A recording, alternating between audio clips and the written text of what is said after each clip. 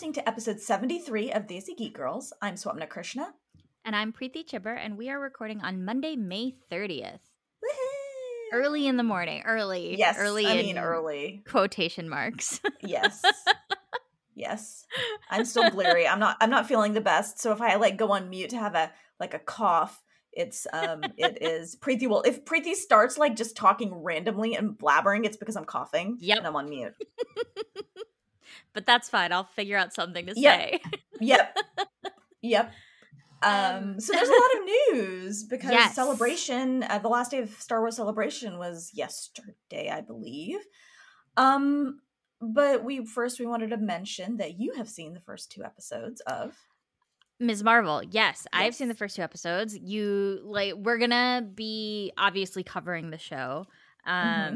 And hopefully doing a recording sooner rather than later, because I also have the screeners of the first 2 episodes, and so we'd like to go ahead and take care of that.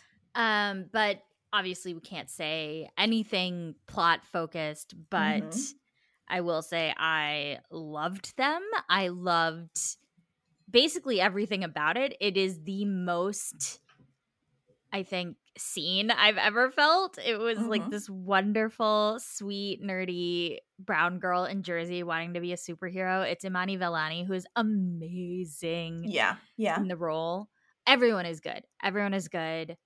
The stylistic choices they're making are awesome. The kids are all really good. The music is really good. I'm so excited for people to see the show. And we're only about a weekish out. I think it drops next Wednesday, I want to say. The first episode at least. I don't know if they're doing a release schedule wise. I don't know if they're doing I don't know if they're dropping episodes 1 and 2 at the same time or I wouldn't I don't know. Be surprised based on a choice they've made if they want people to get kind of context immediately, but I don't know. I can't remember if they've said I will admit I really like it generally. Well, I do not like it when an entire season is released at once because it's too hard to deal with without spoilers, and you feel pressure to catch up. I do like it when they release the first 2 episodes at once because I feel like you need that in order to even talk about it. Yeah. You and I usually wait until episode 2 to record a podcast about any show. Agreed. Yeah, it'll be interesting to see what they decide to do, whether it's the first episode or the second episode. It's so good though. It's just so heartwarming, and it's only 6 episodes, which I was a little bummed about, but I get it. Oh, yeah. No, I thought it was going to be 8. Yeah. But no, it's great. I think people are going to be really, really into it. And she's going to be a superstar. I'm glad. Just going to be a superstar. The other big Marvel thing, of course, is the Thor Love and Thunder trailer. Yes. And we finally kind of got the story this time. Mm-hmm. And I knew Christian Bale was going to be in it because we talked about it, but I kind of forgotten. Same. Completely forgot. So when he showed up, I was just like, wait, what? That was my first response, I think, to the trailer. I was like, oh, right. I forgot Christian Bale was in this. Yep. And just the most Christian Bale, I feel like, of course, this is what Christian Bale would be in a Marvel movie. Yep. Right? Yep. It feels correct for some reason. No, I agree. We get more of Natalie Portman fighting with the Broken Hammer, which was awesome. Very cool. Right? Of course, some jokes because it's Taika. Yes. Thor is continuing his journey of discovery, it seems like. Yeah, and Valkyrie's there, which is great. Great. Mm-hmm. It was nice. There's this scene with Zeus, which I was not anticipating. I didn't know Russell Crowe was in this movie. Yeah. But Russell Crowe's playing Zeus, and there's the scene, and Thor's clothes get whipped away by Zeus, magicked off. But there's this, I didn't realize this the first time I saw the trailer, but we get a shot of his back and he's got tattoos on his back. And there's one of Loki's helmet thing with horns. The horns. The horns? Oh, that's sweet. Right? I was like, oh. Yeah. Overall though, I thought it looked fun. Of course, there wasn't a ton of Guardians in it in this trailer. No. My guess is they'll be in the beginning of it, and then he'll part ways with them. Yeah, you're probably just judging right. from like the structure of Marvel movies in the past. Yeah, you're probably right. Neither one of us has seen Multiverse of Madness, by the way. No, but I think it's supposed to come to streaming. I think in late June. I saw. Really? I wonder if they're putting it out on streaming before Love and Thunder comes out. They're trying to put it out on streaming. That would be awesome. So. I saw June 20th, but it was one of those like really weird rumor sites that sometimes gets things right and sometimes doesn't. So, you know, I don't know how much stock you can put in that, but I really hope that's the case because I would really like to see it. Me too. That would be really nice. We keep trying to go to the drive-in and the movie starts so late. Yeah. And every time it gets to like 6 p.m. on the day we decided to go, and I'm like, I'm just so tired. Yeah, no. 9 that's p.m. What, yeah, oh god, no. That's what we just like it's just with a toddler, it's impossible. Like it's just impossible. So we're just never going to see a movie again. Ever. Done with movies. Right. And like I just feel like if I went into a theater, I would be just very conscious of the people sitting right next. You know what I mean? Like I feel like I'd have to buy like 6 seats and sit in the middle to feel. I know that's why. Like, yeah, that's why we're not doing theaters. We're not sitting in theaters. Yep. Still. And so it's just like it's not worth it. I'm like, yeah, like a 2.5 hour movie, presumably. I'm guessing. Yeah. Starting at 9 p.m. on a weeknight. Yeah, because like I did do the Strange New Worlds premiere in a theater, but it was Vax required to even come. So it's like, okay, that's different. And it was relatively small. I mean, it's the I was sitting between the like the one of the like actors and like the production, like the special effects, the director of photography and the special effects person, and like the protocol on these sets for like is testing like every day. Like, you know what I mean? Like you have to be like fully boosted, testing every day. Like I was not worried about that situation. No, whereas just regular in Chester County, Pennsylvania, I'm not. Yeah. Okay, but so let's talk about some of the Star Wars stuff that got announced. There's a lot of it. A lot of really cool stuff. Yeah, we're not going to cover everything because there was so much news announced. We're going to cover basically the things that we're likely going to cover on the show. Yeah. Of course, the biggest one seems to be potentially an answer to a question we've been asking since 2018, which is, where is Ezra? Yeah, so I think it was like the Mandalorian panel just kind of turned into the Ahsoka panel, is what happened.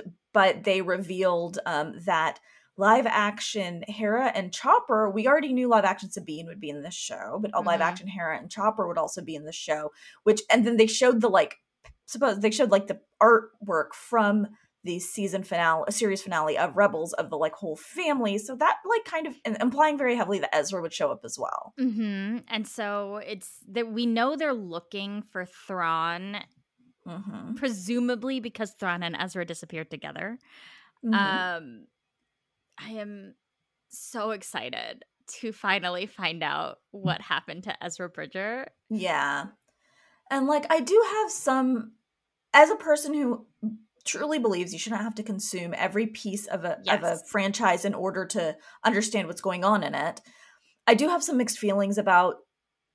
I do firmly believe that, but also this is exactly what I have wanted for like years. So it's like really hard to like. It's really hard, honestly, because like this is exactly what I wanted. Like Rebels is pretty much my favorite property in the entire Star Wars universe. These are my favorite characters, and so this is what I want. But I also recognize like Rebels got to a point where it was very hard to watch without and fully understand without having seen Clone Wars, and now we're getting basically Rebels Part 2, and that I am glad they're spinning it off at least into its own show. So hopefully Mando will be more, well, it's interesting his own thing because it's overlapping time, and Sabine has been cast with Natasha Liu Bordizzo, who is Mandalorian. I'm wondering, there's got to be overlap there, right? There was a Mando trailer that dropped at Celebration, but they didn't release it, so it was just sort of going off what people are writing about and sort of like really horrible versions of whatever leaked online. And it seems like more of it will be taking place on Mandalore. Yeah. Right? Yeah. And so based on what Sabine's story was and her sort of relationship with her Mandalorian culture, I'm just very curious how those are going to intersect, or if they will. Yep, I agree. I don't know. I'm excited. I know. I agree with you in terms of like you shouldn't have to watch everything, right? But it's also exactly what you and I both have wanted, so it's really hard to kind of temper our excitement. And like, I do get that people are like frustrated, and I don't blame people at all, because like, yeah, that is hard, but also like, if you have watched all this stuff, this is exactly what you want. And so I do think prior to this show airing, maybe we'll do like a Rebels rewatch like we did with Picard. Yeah. Like, or maybe just like talk about some key episodes. Like, I think I'll probably do a full Rebels rewatch because I'm me, but like maybe we can talk about like some key episodes we think people should watch before it drops or something. Yeah, I think that's a good idea, because like this is somewhat of a unique situation, right? It's these characters that they all exist within this singular event in the property, right? Like everything exists in this specific era of Star Wars, and so will be impacted by the event that was happening in Star Wars at the time. And so based on what they were doing, they have to intersect it to an extent. Yeah. And so it's sort of unique, right? In that respect, it's not like something like the MCU necessarily, right, where you have all these movies that like sort of a little bit forced interaction. Not in like forced like they're doing it without context, but forced in that it's comics, it's an event, right? This feels a little bit different. And honestly, if they were taking place at the same time and there was no overlap, people would be like, where's X? Exactly. Yes. Because it would make sense for those characters to interact based on what they're doing at the time that the thing makes sense or happens. And this is the rare case with like Star Wars where they can afford to, to tell the story. And so like, I do get it, and I don't discount that view, but also like we're going to cover it with enthusiasm because we're really excited. So, but I do get it if you're not, and that's okay. I don't think, you know what I mean? Yes. And I'm bringing up the third beat on our notes instead of the second one, because we'll come back to that. But because Andor premieres August 31st, and they dropped the trailer for that, which looks awesome. But that's another one where it's Cassian Andor's sort of origin story. Yeah. So prior to Rogue One, and it's in a very similar era as Rebels, as the original Rebels run. And so people are wondering if there's going to be overlap there. And especially with the character, let's say like Hera Syndulla, for example, who's easier to because of the makeup, it's easier to like either recast her someone as younger and like, you know what I mean? Like it's easier to be a little more flexible with her because she's a Twi'lek. Yes, agreed. It'll be interesting to see how they choose to do this, because the thing about Rebels, right, is that it was about the building of the rebellion, literally. Like Rebels is the precursor to Rogue One and sort of the precursor to that actual thing coming together for Rogue One and then for the original trilogy. And so Cassian, wasn't it confirmed that Cassian was Fulcrum at some point? Yes. Right? I think so. Yeah. So like, I don't know. There's like a lot of potential there, and who knows how much necessity in terms of overlap, but I will never be mad at more Diego Luna. Yeah. No, I agree. Right? No, I think I'm really excited for Andor. It looks really good. Right. And like it's like a spycraft series, like in the Star Wars universe. That's kind of what we want, different genres, of series within this larger universe. And so I'm really excited about it. I think it looks really good. But the other big Mando news for season 3, I'm going to let you take this one. Guess who's back? Hey! Babu. Yeah, I'm really excited. Babu Frick is going to be Mandalorian season 3, and that is very good news. It's so cute. I love him so much. That's it. That's the only Mando season 3 really thing that we're talking about. Okay, Star Wars Skeleton not that Crew. we're not excited about it, but just because the footage wasn't shown, like you and I watched like really bad, like shaky hand cam footage, but it's like not really fair to talk about in depth when people haven't been able to see it because it hasn't been released. So we'll talk about it when it's released. Barely sort of see what was going on. Yep. And then one thing I'm excited about, which we probably will not cover in depth, but I'm excited about Star Wars Skeleton Crew, which is like a kids show, like with Jude Law, animated. The premise is very similar to Star Trek Prodigy, but that's okay. I'm sure they'll be very distinctive shows. And then Star Wars Jedi Survivor is the Fallen Order sequel we've both been waiting for, and I'm really excited about it. And it's a true sequel. There was a lot of questions whether we knew there was a sequel coming. There were a lot of questions whether it would be a true sequel to Fallen Order or just a new story set in like the Star Wars universe about another young Jedi. But no, this will continue the story of Cal Kestis, so I'm really excited. And BD1. Yes. Yes. Let's not forget who's really important. The trailer doesn't give a ton in terms of story. Yeah. Like, the biggest thing is Cal is standing in front of a Bacta tank, and there's somebody inside of it. So, like, we really don't know what it's going to be about. Yeah. Right? Based on what they did with that first game, which was such a delight and so enjoyable to play, my only hope for this one is that it's longer. Yes, I agree. And I think that was a criticism a lot of people had. That wasn't just you and I. And so I think I hope it will be a little more in depth. Yes. And then we would save like big news towards like what we're doing to talk about, but I use my like executive like privilege as like, you know, the co-host of this podcast. Hold on. This doesn't need a qualifier because it doesn't matter who is associated with this show. Like, we would discuss it at the top. Yes. And so I want you to edit the qualifier out.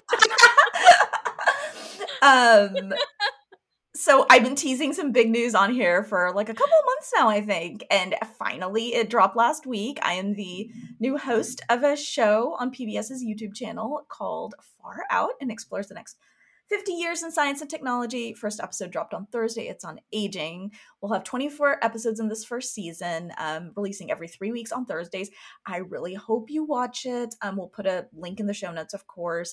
And if you like it, please like, subscribe, you know, do all those things because I would really like a second season because I'm really enjoying this and it's such a delightful process. And yeah, like, so I'm co-writing and hosting all the episodes, so it is if I sound tired, that is why. I am traveling to film once a month right now. Hopefully that'll go down to once every 2 months, but yeah, it's fun. I'm learning a lot. It's my first this is also why I joined TikTok. If everybody's wondering why, like, I randomly decided to join TikTok in December. It was December. It was because I was like, oh, I need to get comfortable with myself on camera really fast, and I was like, podcasting is how I got a little more comfortable with my voice. And so, yeah, that's why I did it. But yeah, no, I'm really excited. How are you? I'm just going to ask a bunch of questions. I watched the first episode, obviously, and I loved it because it is something I was struck by was sort of how measured of a take it was. Like, it truly felt very science forward in the sense of like you're presenting so many sides to the issue and backing it up with experts. And what was interesting to me, though, was two things is the way sort of like pop culture was integrated in a really fun way. And the number of questions, not just empirical, scientific, but philosophical questions you were able to ask. So when you guys are prepping for an episode, how do you sort of come at it? Is it like a big brainstorm room, or do you like, how does that work? So that's actually, I'm really glad you picked up on that, because what we want to do is like, we do want to pose those questions and we don't want to really answer them, and we don't want to moralize, but we also don't want to pretend like questions of like, of unfair representation or unfair, you know, the inequities, like, you know, the wealthy having access to things. These we don't want to act like those are like there's philosophical questions, and then there's the current trend of these kinds of inequities and like marginalized backgrounds being treated like shit, and like that's becoming a thing where like, oh, but that's, you know, opinion, that's a fucking opinion, you know what I mean? So we wanted to draw the line where we are going to talk about a lot of inequities. Like one of the upcoming episodes is cannabis, and we do go in on the people who have been affected by the war on drugs are disproportionately people of color. We do go hard in on that because that's a fact, and you know, that's something we need to talk about if we're going to talk about these larger issues. So we do want to talk about that a lot going into it. So we filmed 3 episodes now, and it's honestly just like me and we're going to have 2 researchers right now. We have one. It's me and the researcher kind of going through and like highlighting like what are the questions we want to ask, what are the questions we are able to answer, and you know, and they're only like 8 to 10 minute episodes, so much gets cut. I'm sure that's really hard when you're like, oh, but that really cool It is. There's some stuff that's really good that ends up getting cut, and I'm like, oh man. There should be like for subscribers, like a second tier that's like, right? I know. Do you want a 16-minute version of this? Oh my god, it should, because like so much good stuff gets cut. The pop culture stuff too, that is something that like part of the reason I think I was an attractive candidate. I think there's a lot of reasons. I don't want to downplay like, oh, I think the only reason, I don't think that's the case, but like they did want a lot of pop culture references. So I think my like mix of pop culture and science experience was really like a thing that sold me as a really good fit for this. What is an episode that you're really looking forward to people seeing? Oh my gosh. Okay, so I can only talk about the ones that are announced. I'm really looking forward to. We're breaking down 4 and 5 right now, and I'm really excited about it. But I'm actually very excited for people to see the cannabis episode. It's episode 3, because I don't know a lot about it, and I learned a lot of science, and a lot of the things I thought I knew were not actually true. And so, yeah, and like one of the things we talk about very lightly is, you know, just like the science of the plant, and it's actually a really, really cool plant. And I knew that because I'd been told that, but I didn't understand why. And I'm hoping people will watch it and come away with like, oh, that is, you know, a really, really interesting plant. That's awesome. We were texting about it, and after I watched the first episode, and I was saying how something I really enjoyed about it is it felt very much like a natural progression for those of us who like grew up in the 80s and 90s and grew up watching, you know, like Schoolhouse Rock or like the 3-2-1 Contact or like Bill Nye the Science Guy, where it's this really fun combination of like backed up information but presented in a fun, graphically pleasing, sort of exciting way. And you were saying how that was very intentional. Yes, the art is we have like a artist and an animator, and the look of the series is very, very specific and very intentional. We wanted it to be visually fun on screen, and it's very intentional in terms of drawing in these audiences that kind of grew up. So another reason I'm excited about the cannabis episode is because like it kind of makes clear that this is a show for adults while the content is very appropriate for kids. And if something is going to be not appropriate for kids, you will know from the episode topic. It won't be like watching an episode and like, oh no, you know, there's something that's not appropriate. Like cannabis is one that people are going to choose or not choose whether to let their kids watch, but it is a show for adults. And so it's kind of the audience I am appealing to is the audience that grew up with me on PBS. And so, so it is intentional. All right. Last question, and it's an easy one. What days do episodes drop? Yes. It is every Thursday, every 3 weeks. So the next one should be 2 weeks from Thursday. What is the URL people should go to, or the user people should go to subscribe? It's PBS Terra, Terra. And if you follow me on YouTube, I have a playlist. I do have a playlist of the episodes in my playlists. But you can also just go to PBS Terra's YouTube channel, and we will put a link to it in the show notes. But yes. Awesome. I'm so proud of you. Subscribe on YouTube, please. It's so good. Thank so you. good. I'm really excited about it. We've been working really hard, and it's been incredibly intense because putting on an episode over 3 weeks is a lot. And so I'm still adjusting to kind of the workflow and the work schedule. I will say that if you are listening, it's a prime opportunity to get some great Swapna gifts. Oh my God, Preeti and Eric, our friend, we had this group chat. Just the day it came out, the number of images and gifs I got of myself. Lots of great reaction faces, I think, are going to be used as a result of that show. Yay! I'm fine with it. I'm fine with my face being a gif. All right. Let's talk about Obi-Wan. I know. I realized we didn't say what this episode was about at the top of the show, but whatever. Well, Obi-Wan Kenobi. Yeah. That's what we're talking about. So as a person who had a Ewan McGregor wherbsite, Swapna. Yes. How are you feeling? I'm feeling pretty good. Okay, so he is very, very still very pretty. But I do appreciate that they have intentionally aged him. They are trying to bridge the gap between him and Alec Guinness, even more than they did in episode 3. And he does look weathered, and he does look. I did appreciate them giving in a cave.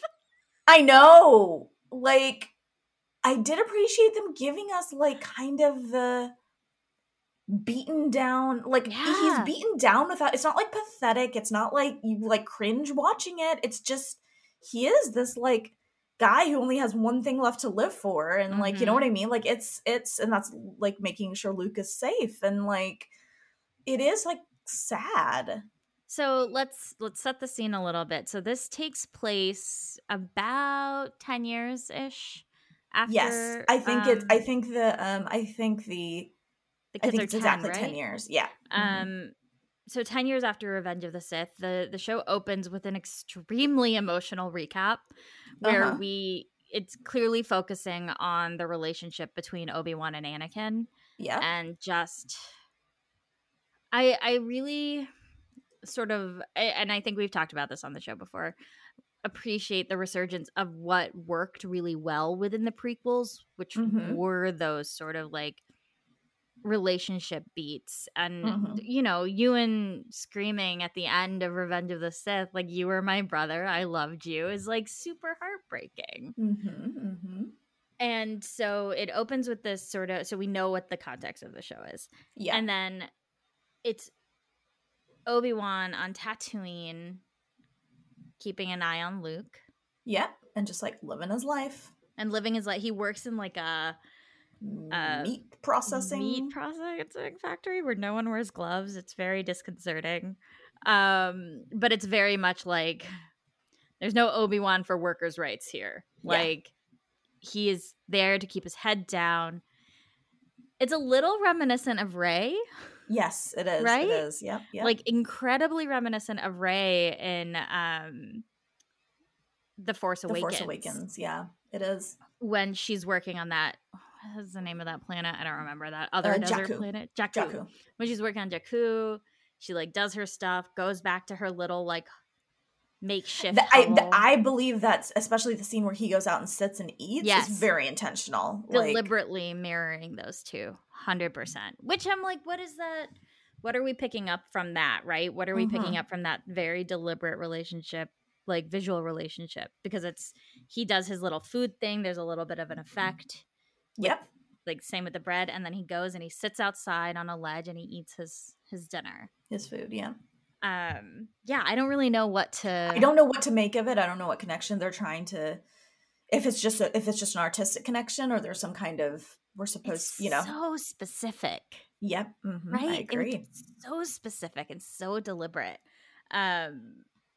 Which you're like, what does it mean? Yeah, I don't know. I do agree that it is specific. It is very deliberate, and I don't feel like they do things in Star Wars like that just for Right? fun. So I think maybe jury's out on that one. And We did skip over the opening is actually with the Inquisitors, right? Where well, the opening is they redo they basically give us a new perspective of the attack on the Jedi Temple. Oh God, I blocked it out. Which was it's very difficult given like everything. It needed a content warning. Yeah, my sister said right when it started, she's like, I wish this had like a content warning. Yeah, and it was it's just a brutal scene. And I don't think we need to really go through it, but yeah, it's a and then you discover five younglings who were younglings that escape, and we catch up with one of them who is hiding out on Tatooine. And the Inquisitors are looking for that Jedi. Yeah, they like come into this restaurant thing, and it's like we immediately see there is a fracturing in this group. It's the third sister, Moses Ingram, Reva, who will be playing a main villain, Rupert Friend as the Grand Inquisitor, and Sun Kang as the fifth brother. And we can see that Moses Ingram, the third sister, is meant to be a little bit too aggressive in this immediate scene when they're going after this secret Jedi. Yeah, and the Grand Inquisitor, they root out the Jedi, but the Jedi escapes. And yeah, there's a lot of interesting there's a lot of interesting relationship building between the Inquisitors, and like it feels like the Grand Inquisitors on one side, Reva's on the other, and Sun Kang, the fifth brother, is kind of in between, but we don't really understand any. I don't know. It's hard to talk about the Inquisitors because there's not a lot of motivation. I don't understand why they're acting the way they're acting, I guess. Yeah. Not in terms of, I understand why they're hunting Jedi, obviously, but like in terms of their personal motivations, why does the Grand Inquisitor want to use a lighter touch? Like, I don't think that's really ever, like, and why is, Reva so aggressive about... I agree with you. I know that there's stuff been done in the comics to set some of that Inquisitor stuff up, but like I haven't read in years. Yeah. And I vaguely remember something happening in one of the Vader comics where he sort of presents it. And these aren't Inquisitors, I don't believe, but they're people who are working for him, or maybe they do eventually become Inquisitors. I can't remember. But it's very much as a like to please me sort of situation and to like be the winner for me. And so the goal is to be the most beneficial you can to Darth Vader. Yeah. And we see a little bit of that come out from Reva's character over the course of 2 episodes, but I think it needed more. Yeah, or I hope they explore the backstory there a little more, something, because like there's something, that's the one part of it where I'm like, I don't quite get what we're working with here. Yes, I agree. I think overall we both really enjoyed both episodes, and there was a lot that worked really, really well. Yeah. But the one thread that needs more is Reva's thread. Like there was there's a lot of potential there. Moses Ingram is really commanding, I think, on screen, like the way she is inhabiting the character. But and we'll I think we just do this at the top and then yeah, no, I agree. Right? That's why I kind of want to bring it up now. Let's talk about it and then get it out of the way so we can like squee about the rest of it. There's like the bit in episode 2 where she's chasing Obi-Wan all over that shitty rooftops. Yeah. That shitty planet on the rooftops, and it's like 5 minutes of like parkour and then very little. Like they could have used that time to build to what could have been a really cool reveal, you know, when she kills the Grand Inquisitor is an awesome moment. But I was like, I don't understand if Obi-Wan is so important to her, why is she wasting time here? Isn't it more important to catch Obi-Wan? My question is, like, does she know something that, like, the Grand Inquisitor doesn't? Right. Like, the information she reveals at the end, which we'll get to, like, I don't understand. Yeah, and isn't the Grand Inquisitor in Rebels after this? So yeah, I was a little I don't know. Like, there's a lot I don't understand, and I think some of it is deliberate, and so I'm willing to, like, wait. It's just maybe it's a different Grand Inquisitor. That could just be a title, obviously. So who knows? It looks exactly the same. I know. Same. Maybe the face paint comes with the title. I don't know. I don't know. It was just a little, like, I feel like she was great with what we got, but I wanted more of I wanted more understanding of who she was. And I don't know that we got that. Like, I feel like they didn't spend enough time. Like, I get it. She came from nothing. I get it. There's some kind of, like, frustration there. But it's so out of line with everything else we know of the Inquisitors. It was just hard. Because, like you said, we never get motivation. Yeah. The only time I think we've actually seen motivation is in Fallen Order. Yeah. Right? Yeah. Like, that's the only time we've seen it. And there we see, like, we know that Jedi are tortured and pushed over to that side. Yeah. Obi-Wan presents it as a choice, which is very interesting. So there's a lot of potential there, and I think both of us just want more.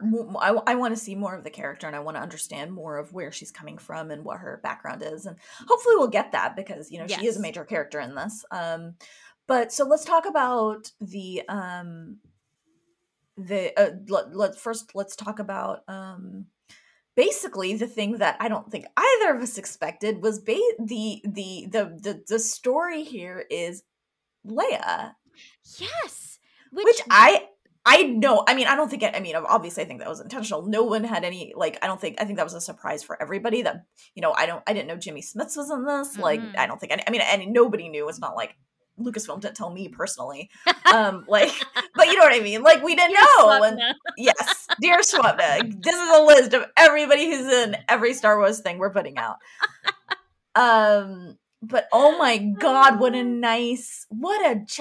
fucking great premise. Like, right. Oh my God. And it's believable. It doesn't feel shoehorned into to create a new narrative for this character. Like, it is 100%, especially the way, like, Bail Organa talks to him. Like, she is just as important.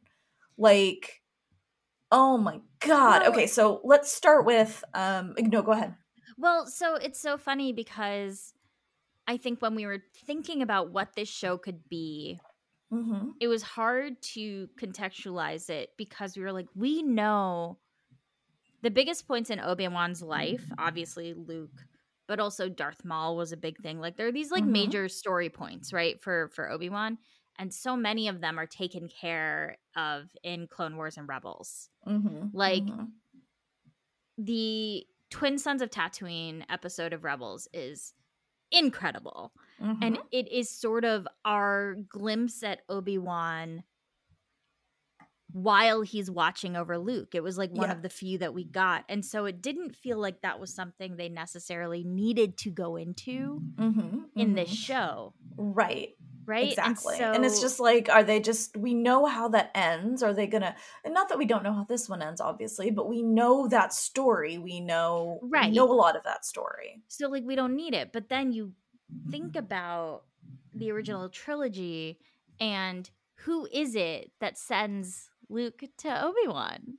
It's Leia. Leia has this deep relationship with this person, whether it's one that she grew up with or whatever. She is the one who knows who Obi-Wan is and knows his potential as somebody who could help them in this new fight. And so of course this would involve baby Leia, who is played by Vivian Lyra Blair and is absolutely exquisite.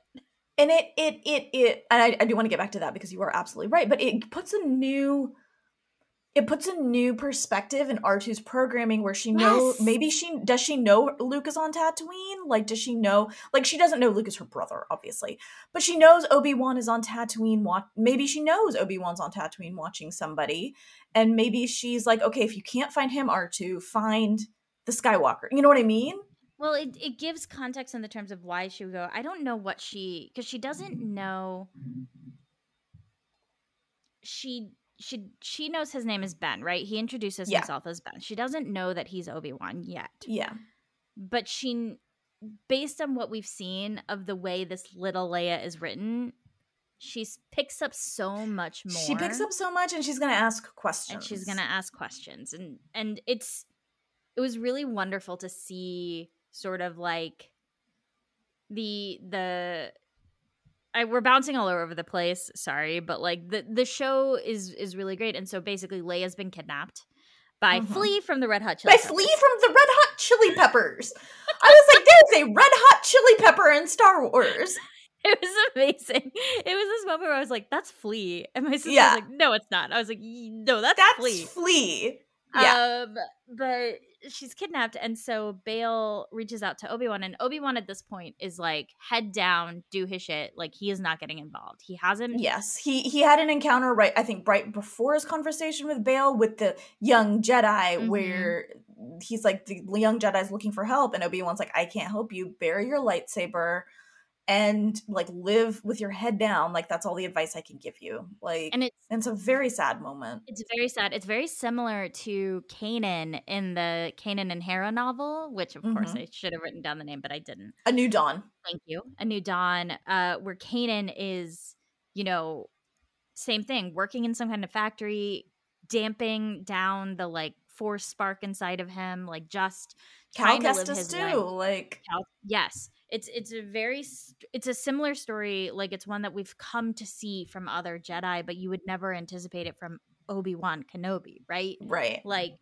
even though we see him in A New Hope in this way, you imagine he's like possibly the last, the last Jedi Master, Yoda and Obi-Wan, and they, they're not trying to join the fight. They're not, they just go. They broke it, but they don't want to fix it. I know.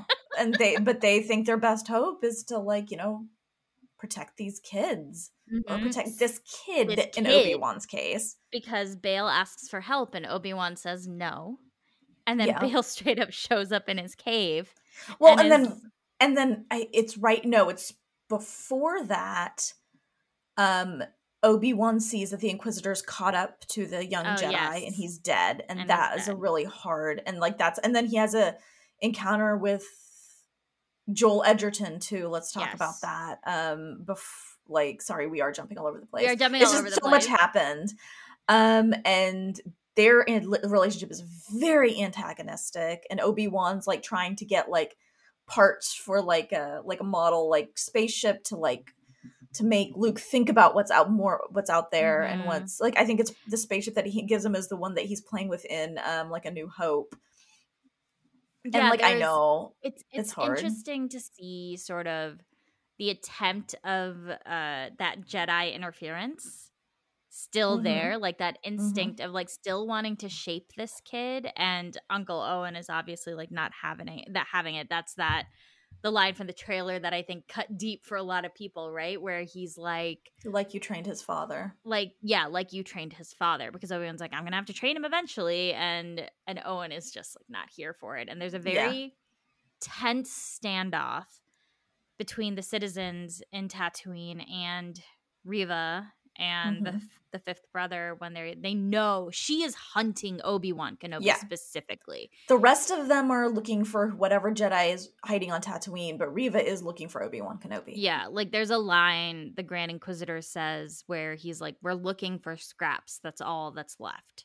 And she is absolutely convinced that Obi-Wan's like her white whale. Like that's what's happening, right? And so she cuts some woman's hand off. Like, this is where we want more context, I think, for why she acts the way she does and why the fifth brother acts the way he does. Why is she so convinced that Obi-Wan's alive beyond? And we'll get to that at the end. There's a little context maybe with what she says at the end, but But we need more. But a little more, yeah. She notices Owen and basically is like, if I will kill this man and his entire family if you don't give up the Jedi, essentially. And the only reason she's stopped is by her own forces. Yeah. And do you wonder, like, Obi-Wan's hanging out back there. He's listening to all of this, but he's, like, not making a move to act, really. No. And you wonder, would he have stepped in? You know what I mean? If, like, he would have gone and saved Luke, sure, but, like, you know what I mean? Like, he is just a... Go ahead. This is inaction, right? This is an Obi-Wan who is living in inaction because he feels it's part of a greater cause. Yeah, and because he feels so much responsibility for what came before. Yes, which is, I actually as a Jedi Master on the Council, like I think he feels a lot of responsibility, and it's about to get a lot worse with, you know, what happens at the end of episode 2. Well, like I want more of that, actually. That beat of his sort of like the responsibility he feels, because I think we see a lot of frustration and guilt from Obi-Wan in terms of having to distance himself and having to like sort of disconnect from the larger story because he's so focused on Luke. I don't think we see enough of him acknowledging his sort of like role in everything. Yes. Right? Like he still feels like he feels very righteous in what he's doing. Yeah. Which is why then that scene with Bail works so well, I think. But like, yeah, and Bail shows up in his cave literally and is like, you got to go get her. You're the only one who can. Well, and she's just as important. That's the line, right? Yeah. Where Obi-Wan is like, I can't go anywhere. I have to watch Luke. I have to take care of this boy. And Bail is like, she matters too. She is also important. Yeah. And it's very funny to me that Obi-Wan did not internalize that lesson. Like, clearly. But so he goes. He goes and he digs up his lightsaber out of the middle of the desert. Anakin's as well. And Anakin's as well. Oh my god, this show's gonna be so hard to watch. I know. And he goes out on he gets on the ship, he goes to there's some like very funny like transportation things that we've seen a little bit of it in Mandalorian, but like Obi-Wan's just like walking around with this lightsaber on his hip under a cloak. I know. It's like buddy. But he manages to track her down with the help of Kumail Nanjiani. This was a very great scene, actually, because I think we were all like, who is Kumail playing? Like, what's going on? Obi-Wan gets to this thing, because baby Leia, who is like 10. So good. She's so, and, you so, know, so like, good. I am notorious for not liking stuff with kids, and so when I saw baby Leia, I was like, oh no, am I going to be annoyed? And I was not annoyed at all. Like, even, like, the slightest. We can see the line from this Leia to Claudia Gray's Leia to A New Hope Leia to the sequel trilogy Leia. Like, we can see who this person is. She is sort of wise beyond her years, but in a very kid way. That scene where she like cuts her cousin down for being a little shit, amazing. Yeah. Like, just this tiny little girl, like, just so good. But so she's kidnapped by Flea, and we find out that it's a plot with the third sister to get Obi-Wan, because she has picked up on this connection between Organa and Obi-Wan while hunting through the archives. Right. Which, again, I wish we had seen that yes moment. Like, that's what we need. Yeah, and I think can we jump to the reveal at the end, because we keep talking about it, but so Darth Vader, as far as I know, with what I've consumed of the expanded universe, the updated one, which is a decent amount but not everything, Vader is very, very cagey about the fact that he's Anakin Skywalker. He does not tell people that he was Anakin. So the question now becomes, is Reva his trusted, like, super trusted apprentice who is is like he has confided who he is, and she was able to kind of put the pieces, or confided that he thinks Obi-Wan Kenobi's alive. Like, has he sent, like, is that her motivation? Is she like doing this on behalf of like Vader, who's her master? Like, did she figure out that information on her own, like digging through the archives, like figuring out like yes.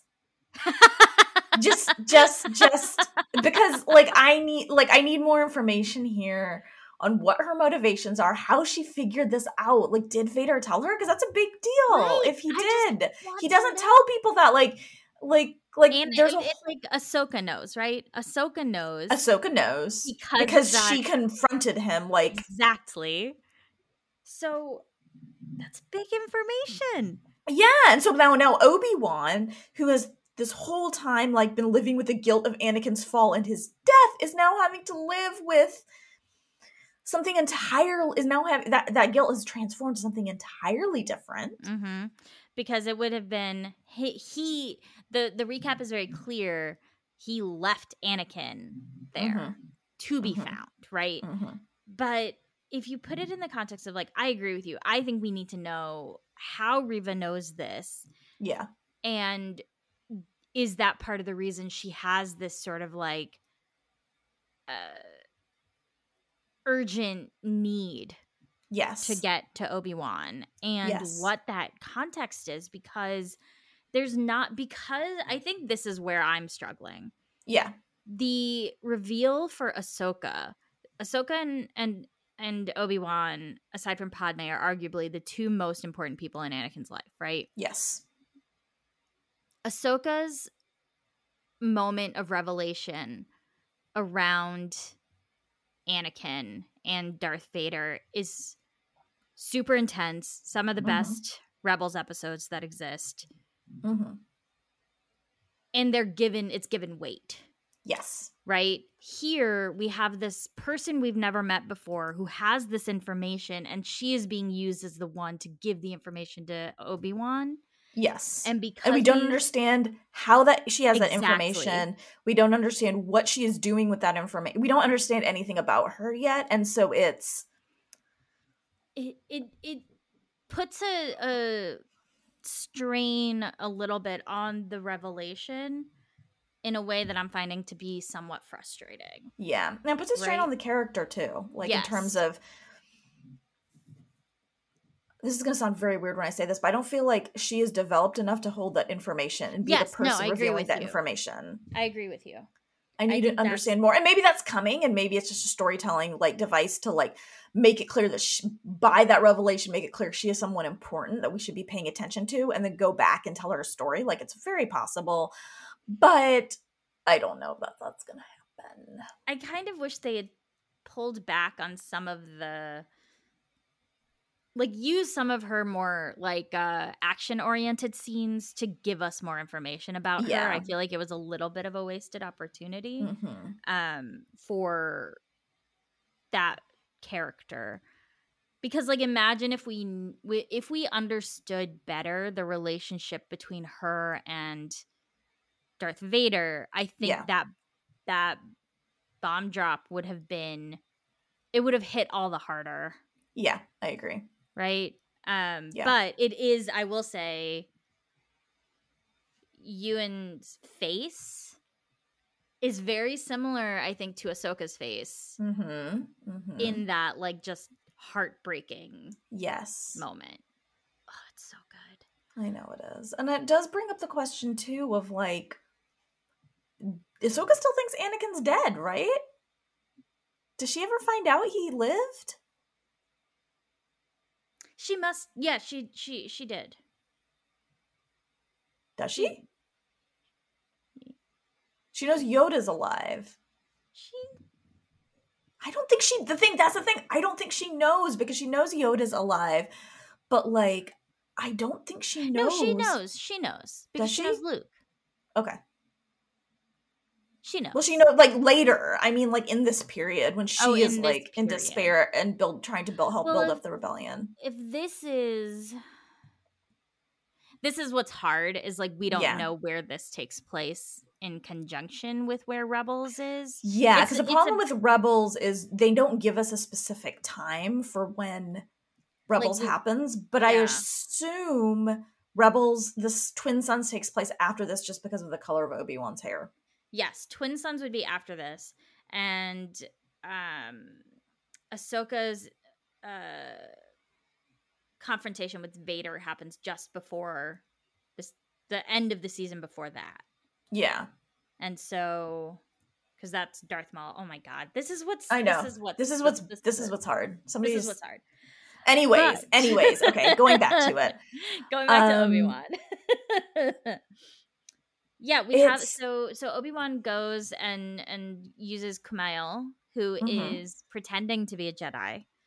By using magnets. Using magnets, which was a wonderful scene. I thoroughly enjoyed that scene. Yes. There's like some heavy-handed like spice drug stuff that happens. And like apparently the girl who tries to give Ewan spice is actually his real life daughter. Aw. Yeah, I thought that was cute. Nice. Yeah. That's nice. He like goes to Kumail, gets Kumail to shadily help him. He was like, yeah, I totally am not going to betray you. And I was like, what is happening? Yeah. And so he finds he's clearly out of practice with a lot of this. Like we can see him. He's getting the shit kicked out of him. Like he is not, and I don't know if he's cut off his relationship to the Force. Well, and that's why like he can't sense the blows coming, or he's just really out of practice with hand-to-hand combat, or both. That one fight was actually really good, I thought. Like the one in the hallway when he's going to find when he figures out where Leia is and he like goes to get her. There's this like little mini fight in a hallway between two thugs. And it's a great moment. Like that flippy circle thing he does in the midst of it. Like there's a beat at the top where they get him. And then it like comes back on immediately, right? And so he like goes to the room. It's a trap, but he has that spice in his pocket, so he's able to get away with Leia before the third sister shows up. And then the Inquisitors show up, and it turns into this like big chase scene because Reva goes against the Grand Inquisitor and puts out a huge bounty on Obi-Wan's head with every bounty hunter who is in this like seedy town. And Leia is like, I don't know you. You said my dad's on you. You say you're a Jedi, but like you're not doing anything that seems Jedi-like. Like, and then her realizing like they put out a bounty on you they kidnapped me to get to you. Yes, that was a great moment, right? That was a great moment. Like it's a great like moment of realization for the kid, and very smart, like very sharp on her part. Like, there's a moment where Obi-Wan says, like, you seem older than however old you are or whatever. And she does. But then they pair her ability to read situations well with an immaturity, right? Because she just takes off. Yeah. In this town. And she has this, like, childlike wonder where she's, like, picking at things and wants things. And it's a really interesting and smart way, I thought, to present this person who has the sense, but maybe not the maturity that she needs to go along with it. And so Obi-Wan's like chasing her, and he's being chased by like the raptor from Jurassic Park. Like, it's amazing. Yeah. And he's having to like shoot blasters and fight, and he has not used his lightsaber at all. Yes, and like you haven't really seen him use the Force at all. No. And we get to do that in a very cool, dramatic scene where Leia tries to jump buildings and misses. And she's falling. We know it's coming because at some point earlier she was like, make me float. And he's like, no. And it's an incredibly difficult thing for him to do, right? When she's falling, we see him struggling. And it's like he clearly has – and this is what really made me think of Kanan. Because in A New Dawn, we see Kanan going through – we see the narrative and the internalization of what Kanan's going through, trying to access the Force again. And it was just really, really smart, I thought, how they handled it. And sad. Yeah, I think the process of like reconnecting to the Force is not easy. Like this does not come easily to him. But he saves her, and then she like realizes that like, oh, he is a Jedi. He's been telling the truth. Okay, I'll go with him. And then we get this final sort of confrontation because Kumail runs up. We see that there are still people who care about the Jedi. He basically offers himself up as a distraction. And gives them a way off the planet. Mm-hmm. And so it's nice to see sort of like the context of what the Jedi exist as, outside of being hunted, outside of what, like, rumor. There are people who we're only 10 years out from the fall of the Jedi. There are people whose lives were clearly still impacted by what the Jedi did in positive ways as well as negative. And so Haja is like, I'm gonna pretend to be the Jedi, and he confronts the third sister, which I'm like, this is a bad idea. I was like, oh, so Camille's gonna die right now. Yeah. But he doesn't, I don't think. No, he does not. But she basically is able to extract the information on where Obi-Wan and Leia are going. Well, she doesn't really care about Leia, but where Obi-Wan is going. Which, this was also interesting to me, because she gets it out from him very, very quickly. And I couldn't help but think of Kylo Ren trying to torture Poe, and how difficult it was for him, and how he was just not as good at it. Yeah. And so that was kind of nice to see, like, no, this is what it can be like. This is what somebody who is trained to do this exactly can do, versus just using the brute strength of the Force, which is what Kylo Ren was probably doing. Yes, like the surgical precision of, like, it's like maybe she's not as strong in the Force as he was, but she knows how to use it. Yes. And it's a great moment given the context of that, right, for Reva's character. And so she goes after him. This is where the Inquisitor stops her. Yes. Grand Inquisitor. I do want to, just a quick aside, to be like, Rupert Friend is great. Yeah. He has big Palpatine energy coming out of that accent, which was very funny to me. Very good. But great. And so he stops her and is like, I'm going to get him. I will take credit for this. And she kills him. Yeah. Which, that was another beat where I was like, would he, knowing what we know of the Grand Inquisitor and how terrifying he is in Rebels, this was another moment where I was like, I needed more from this. I needed more from this like confrontation between them. Yeah. I felt very cheated. I agree. Right? Yeah, no, I agree. And like, I just need some motivation. I feel like she has really strong motivation. Just tell us what it is. Right? Like, you know what I mean? Agreed. She is like, her eye on the prize. Like, she knows what she wants and she's going after it, but we don't understand why. And so she is really, and the thing that like really makes it extra frustrating is the actress Moses Ingram is really good. Yes. And like, I want to know more. Yeah, I agree. I just want more. This is where she sort of like yells out her warning to Obi-Wan and tells him about Anakin, and we see all that heartbreak on his face. And then it cuts to Hayden as Darth Vader without any of his like contraption on. And we hear the breathing, and like that's sort of how the second episode ends. One thing we didn't touch on. Leia and Ewan do get off the planet. Yes, they do get off the planet. Presumably Leia's fine, but we'll find out. Maybe this is another like Din and baby Yoda situation. One thing I did want to talk about that we didn't touch on is the recap very pointedly ends with Yoda telling Obi-Wan he's going to teach him how to connect to his old master. Yes, and there's a moment where Ewan tries to access Qui-Gon and like fails. So it's clearly something he's been working on. And so I'm wondering, are we going to see Liam Neeson? I think we will. I feel like Qui-Gon's going to show up at some point. Because he does it twice, I think. Once when he's in his cave, and once when he gets to the planet or is about to leave Tatooine. I don't remember, but he's like, Master, I could really use your guidance right now. But that is for sure coming. Yeah, I agree. And one thing I texted you is it actually makes a lot more sense about why Obi-Wan lied to Luke in A New Hope when he said Darth Vader murdered your father. Yeah.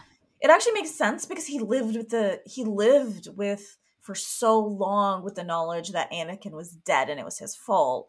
And so like in his head, I think in some ways thought, you know what I mean? Like, yes, it is a lie and you shouldn't have done it. I'm not saying that, but like it gives a little more context to that like decision in that moment.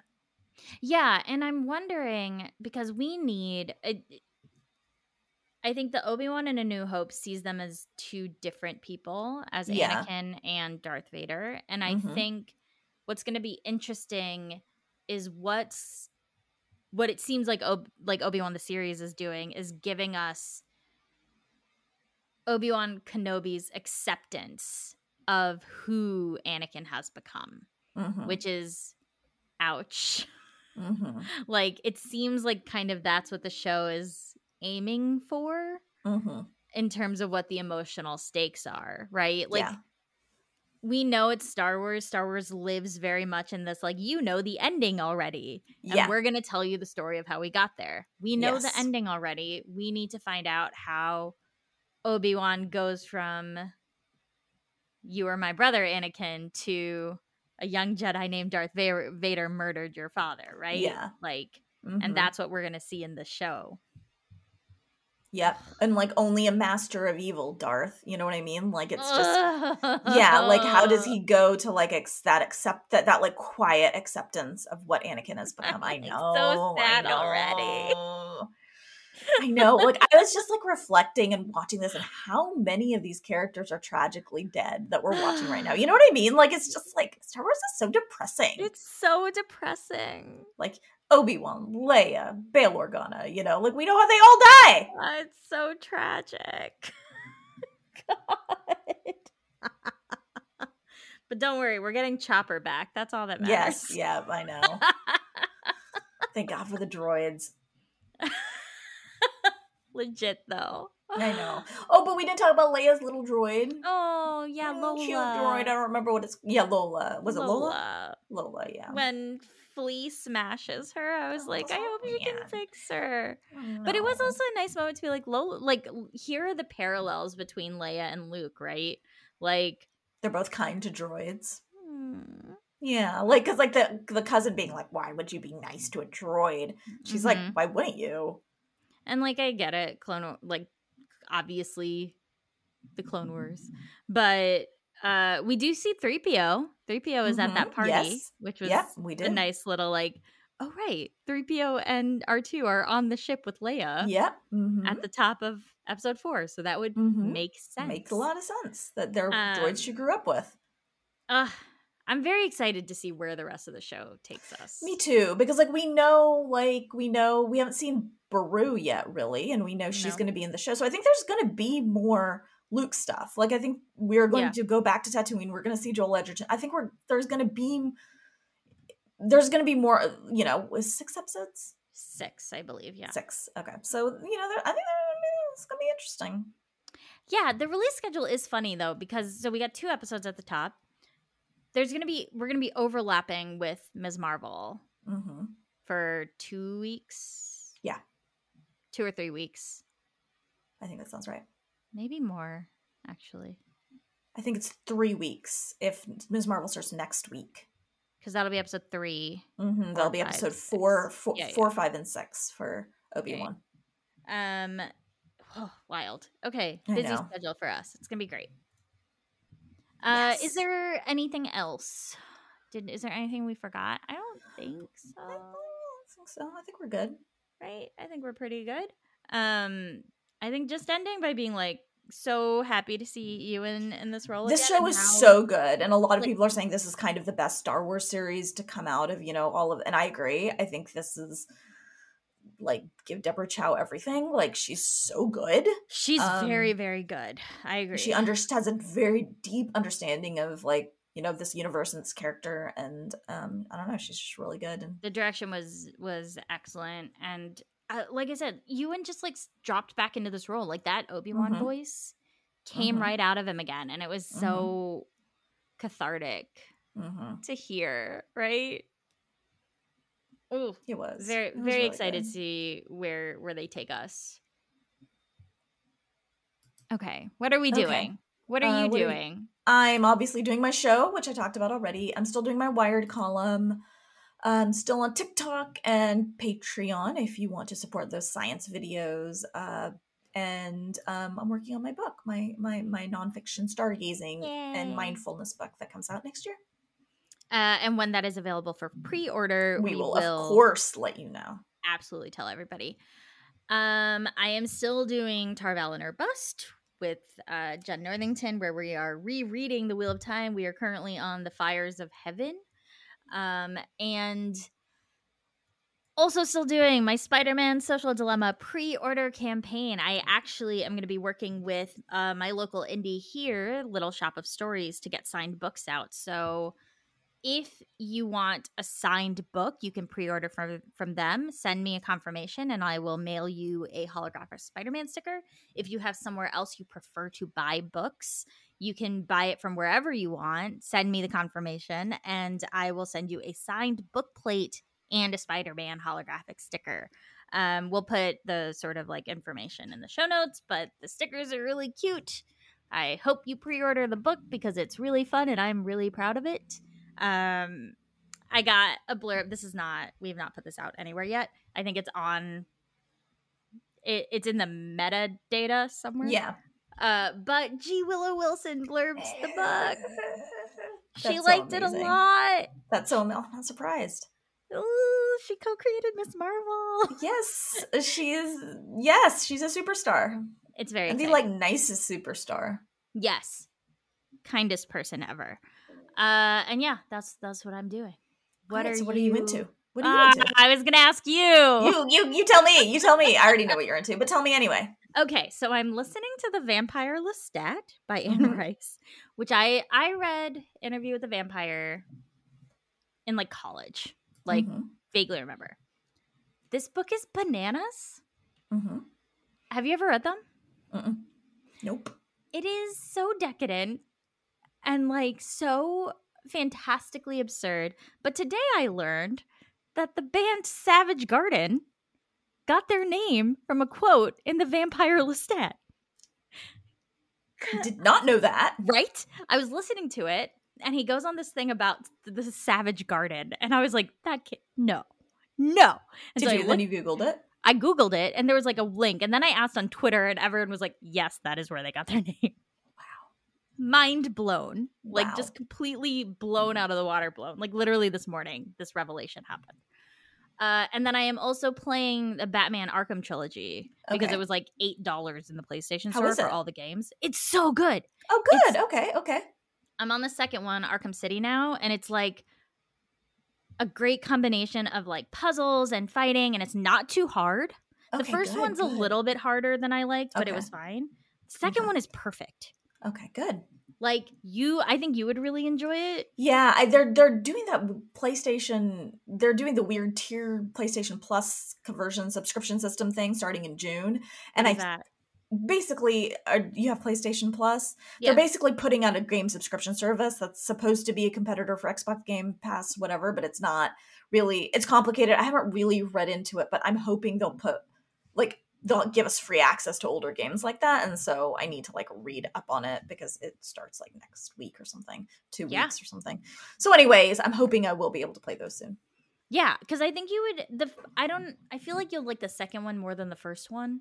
Okay. Like I like the second one more than the first one. The first one was enjoyable, but it was I was frustrated. You're like in the first one, you're just in Arkham Asylum, and so you're limited to the areas of Arkham Asylum. Okay. Which is big. It's like a whole island. Yes, but it's not like you get to like hang out in Gotham. Exactly. So in the second one, you're in Arkham City, which is a part of like in the middle of, it's like the super prison city that's in the middle of Gotham because of course. Yeah. So you get to like swing around rooftop. It's very Spider-Man, honestly. Yeah. Like it's very, very Spider-Man. Predating the Spider-Man obviously, PS4 game, of course. But it's really fun, and you get to play as like Catwoman, and like it's enjoyable. So yeah, that's what I'm doing. I am watching The Silent Sea on Netflix, which is a Korean sci-fi kind of thriller, and it has subtitles, or you can dub. It has a dub and subtitles, so you can pick how you watch it.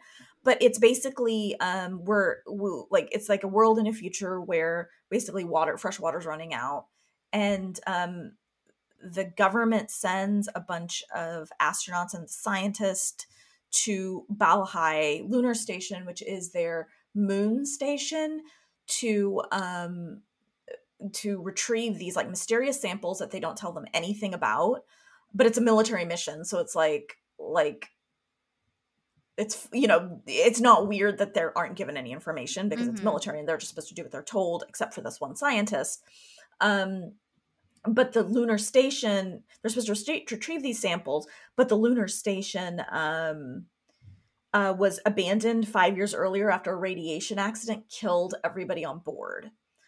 So they get there and then nothing makes sense with the story they've been told. And so it's like a thriller, a little bit horror, but not like too horror. It is a little bit like, I don't watch it at night. I only watch it like, or I don't mind watching it at night, but I don't like watch it at night when I'm by myself, right. You know, when I'm traveling. But I really like it so far. I'm only 2 episodes in.